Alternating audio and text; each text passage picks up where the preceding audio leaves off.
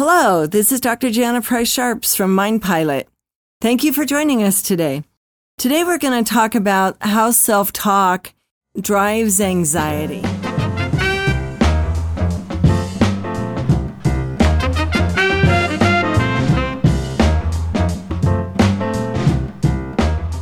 Have you ever been around a really anxious person and they start making you feel anxious? Maybe they say, well, what if this happens? And what if that happens? And what are we going to do with this? And what are we going to do with that? And you find yourself starting to get anxious. And a lot of times people with high anxiety, people start kind of avoiding them because they start getting anxious and then they don't want to feel that way. So they start kind of removing themselves out of that person's life. A lot of times people with high anxiety tend to be very isolated because of that reason, but also because they start isolating from other people. So what do you do with that? Maybe that's something that you have done in the past, or maybe that's something that you struggle with. Well, the first thing that I would suggest you do is you take a little booklet and you keep it with you throughout a day. And just look and see, what are you telling yourself about what is happening in your life? So are you saying, what about this? What about that? Or are you saying, this will be okay. I'm going to take care of this today, or I'm going to take care of that today. Do you have a plan to take care of things that are bothering you? Or are they just stacking up and becoming very overwhelming? That's what a lot of people do when they have anxiety, is they start avoiding, and then they avoid this, then they avoid that, and then pretty soon they don't have the stamina, the mental stamina, to be able to start fixing things because everything feels so very, very overwhelming. So really thinking about taking that step back and figuring out, how do you begin to sort through what you have on your plate? So the first suggestion I would have is that when you look at everything on your plate, and I often will have people just draw a plate and write down everything that is on their plate. And that could be anything from Bobby's baseball practice to a medical condition to you've got to pay bills to whatever. And it might be weekly stuff. It might be one thing. It might be problems in your marriage, might be something that you feel like is on your plate, things that are stressing you. And then you go through and you look what is on your plate, and you have to ask yourself, how many of these are mine and how many of these belong to somebody else? In other words, are you taking on other people's stuff that really isn't your stuff to fix, or you can't even fix it?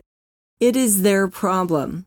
So being able to take that step back and go, okay, well, this is my problem, or this is something I need to work on, or maybe this is something I am stressed about it, but I can't do anything about it.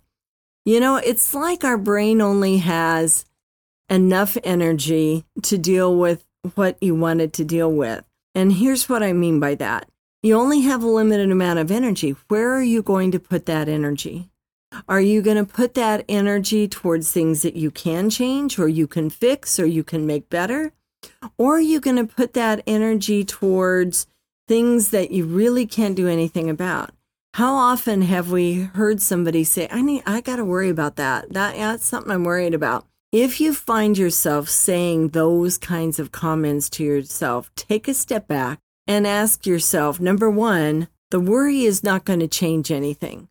So you need to figure out a plan for something if you're worried about it. If the answer is I can't do anything about it, then you need to figure out how to put that over to the side and go, okay, that's whatever's going to happen is going to happen with that.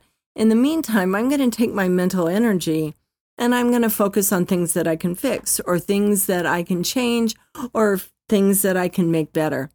So when you start to do that, the anxiety begins to reduce. Anxiety is driven by a couple of things. One of the main things it's driven by is caffeine. And a lot of people love caffeine. I like my caffeine, I got to tell you. But too much caffeine, it's a drug, right? And so If you're already an anxious person and then you're adding some caffeine, energy drinks, those kinds of things on top of it, it may be compounding that anxiety. If you have a high stress job, if you're a first responder, you're a vet, maybe you've had very high stress jobs, that means you're releasing a lot of adrenaline and cortisol. Now, adrenaline and cortisol are very important chemicals. They help you get up the hill. They help you fight. They help you do whatever you need to do in a crisis. However, after the crisis is over, then what do you do with all that anxiety? What do you do with all of that energy that has nowhere to go? Well, a lot of times where it goes is thinking about, well, what are we going to do about this? What are we going to do about that? How are we going to handle this? How are we going to handle that? So you need to figure out a process of cooling down to get that adrenaline down. If you will do that, then your mind is not as likely to be anxious. The other thing is procrastinators often have a lot of anxiety. And I have struggled with procrastination all of my life, especially if it's a boring thing to do. And so you have to come up with creative ways of figuring out how to get those responsibilities completed, even if they're boring or even if you don't want to do them, because otherwise they just sit on your plate and they can cause anxiety for people. The other thing you need to think about is what you're saying to yourself. And that goes back to that little booklet that you want to carry around for a couple of days, just to kind of document, what are you saying to yourself about life? If you're saying, oh, I got to remember to do that, and I'm never going to be able to get that done. And what if this happens and that happens, and then I'm not going to be able to do this or that or the other? If you're using anxiety self-talk, you're going to be anxious. So instead of talking to yourself in those terms, maybe take a step back and say, you know what? It's going to be fine. I'm going to do the best job that I can do. That's all I can do. And at the end of the day, what will happen will happen. You don't necessarily have to say it that way, but you have to begin to find different things that you can say to yourself that will allow it's almost like acupressure. You allow your mind to release. But that comes from what you're saying to yourself. If you're saying things that are anxiety provoking, you're actually going to release adrenaline and cortisol, and it's going to compound the problem. So thinking in terms of being able to take a step back, think about what you can say to transition your mind, write down a plan, because the plans are important. If you don't have a plan to resolve a situation, you're going to obsess about that situation, or at least most people will. They'll start thinking about it, they'll start worrying about it, and then it just grows with intensity. So make a plan. If it's not something you can make a plan for, then you need to set it aside. You need to say, you know what? I'm not going to waste my energy on that. There's nothing I can do about it. It's going to be what it's going to be. So really start looking at that self-talk. Determine whether your self-talk is making you healthier, or is it contributing to your anxiety problem? Do you have a list of things that you need to get done?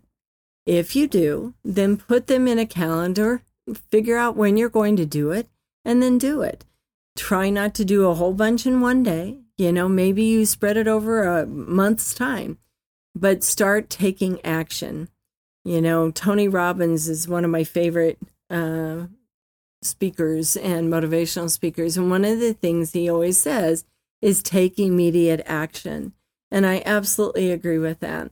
You can't just wait and hope something will happen and make everything better. You can't do that, because the more you delay, usually the worse the situation gets. So take immediate action, figure out what that action's going to be, take the action, and begin to move forward. Our brain does so much better when we're moving forward than when we feel stuck. And anxiety tends to make people feel very stuck, very overwhelmed, and they kind of almost start shutting down emotionally, and they quit problem solving.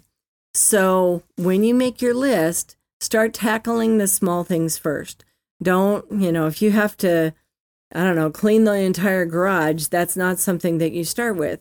Maybe you do one, little thing that you can fix at home that'll take you 10 minutes. Success breeds success. right? Moving forward breeds success.